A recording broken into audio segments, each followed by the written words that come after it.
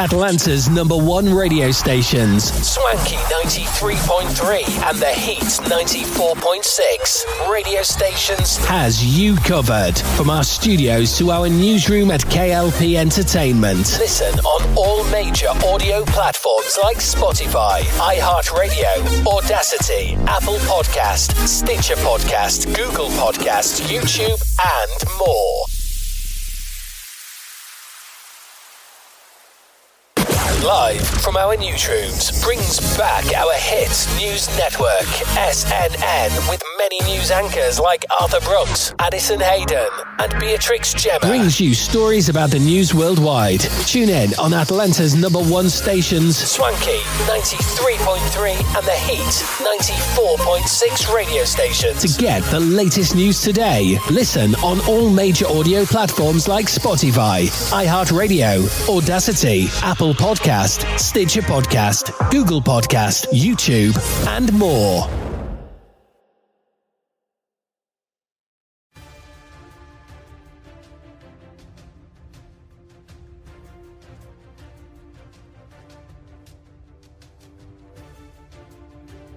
Hello everyone and welcome back to our channel of KLP Entertainment. Reporting live from our newsroom, this is SNN. I'm Addison Hayden. Here's your business news breaking for March 24th. Markets struggle to decide where banking rules go from here. Jerome Powell, the chair of the Federal Reserve, and Treasury Secretary Janet Yellen said that more must be done to rein in banks. What that looks like is unclear. U.S. banking regulators gave investors a lot to chew on yesterday.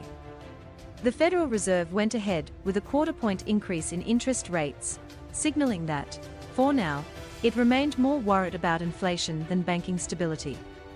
But while Jerome Powell, the central bank's chair, and Treasury Secretary Janet Yellen said that they were focused on ways to improve regulation of the banking industry, Ms. Yellen appeared to backtrack on the prospect of extending insurance on deposits. That lack of clarity unnerved investors yesterday, sending shares in smaller banks tumbling, as they worried about what's next. The Fed acknowledged that it may finally stop raising rates, may being the operative word, Mr. Powell said. Though officials forecast one more rate increase this year, that's not set in stone. In some ways, Mr. Powell added, the turmoil hitting lenders now is effectively substituting for additional rate increases. How the government will act on banking regulation remains unclear. Both Mr. Powell and Ms. Yellen suggested that more oversight was needed, though the Fed chair acknowledged that the central bank's supervisors had not been effective at preventing problems at Silicon Valley Bank and Signature Bank. The latest embarrassing revelation: the governor of the Bank of England told Britain's Parliament yesterday that he had warned the San Francisco Fed about Silicon Valley Bank over the past 2 years. Among the suggestions the two made were updating stress test models for lenders and giving back additional authority to the Financial Stability Oversight Council. But Ms. Yellen appeared to dent market confidence yesterday when she told senators that the Biden administration would not consider adopting universal deposit insurance without congressional approval. The comments, which appeared to walk back suggestions she made a day earlier to an American Banking Association gathering, revived fears that the government was dithering about how to restore depositors' confidence in banks. Ms.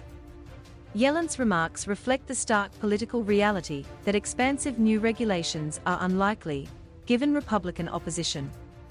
If you have a hammer, the world looks like a nail, said Representative Patrick McHenry of North Carolina, the Republican chair of the House Financial Services Committee. But markets are worried that the lack of a clear path forward will endanger wobbling lenders like First Republic and Pacific Western, the latter of which said yesterday that it had borrowed billions after losing 20% of its deposits since the start of the year. Shares in both companies fell sharply yesterday.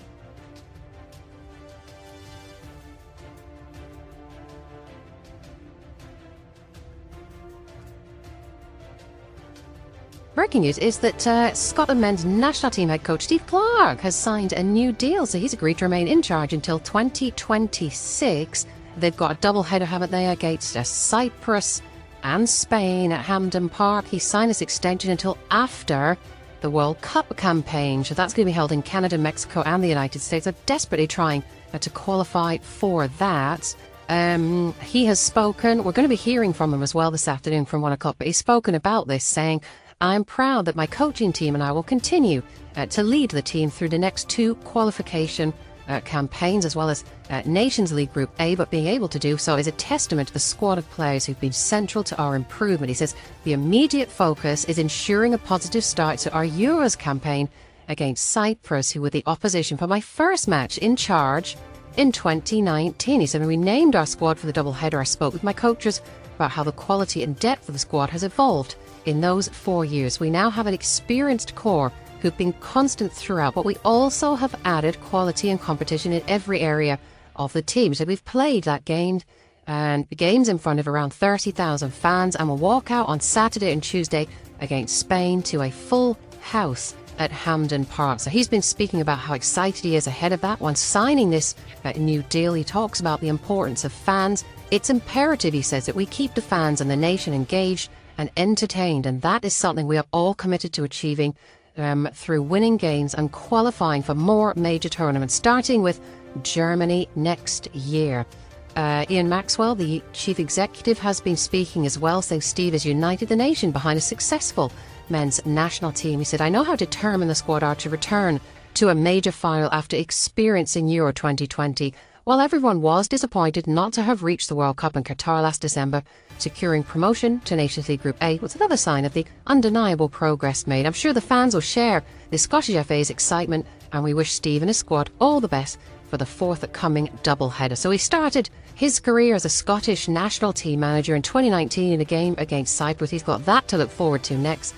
Breaking the news that he's going to be with the national team, signing a deal until at least 2026.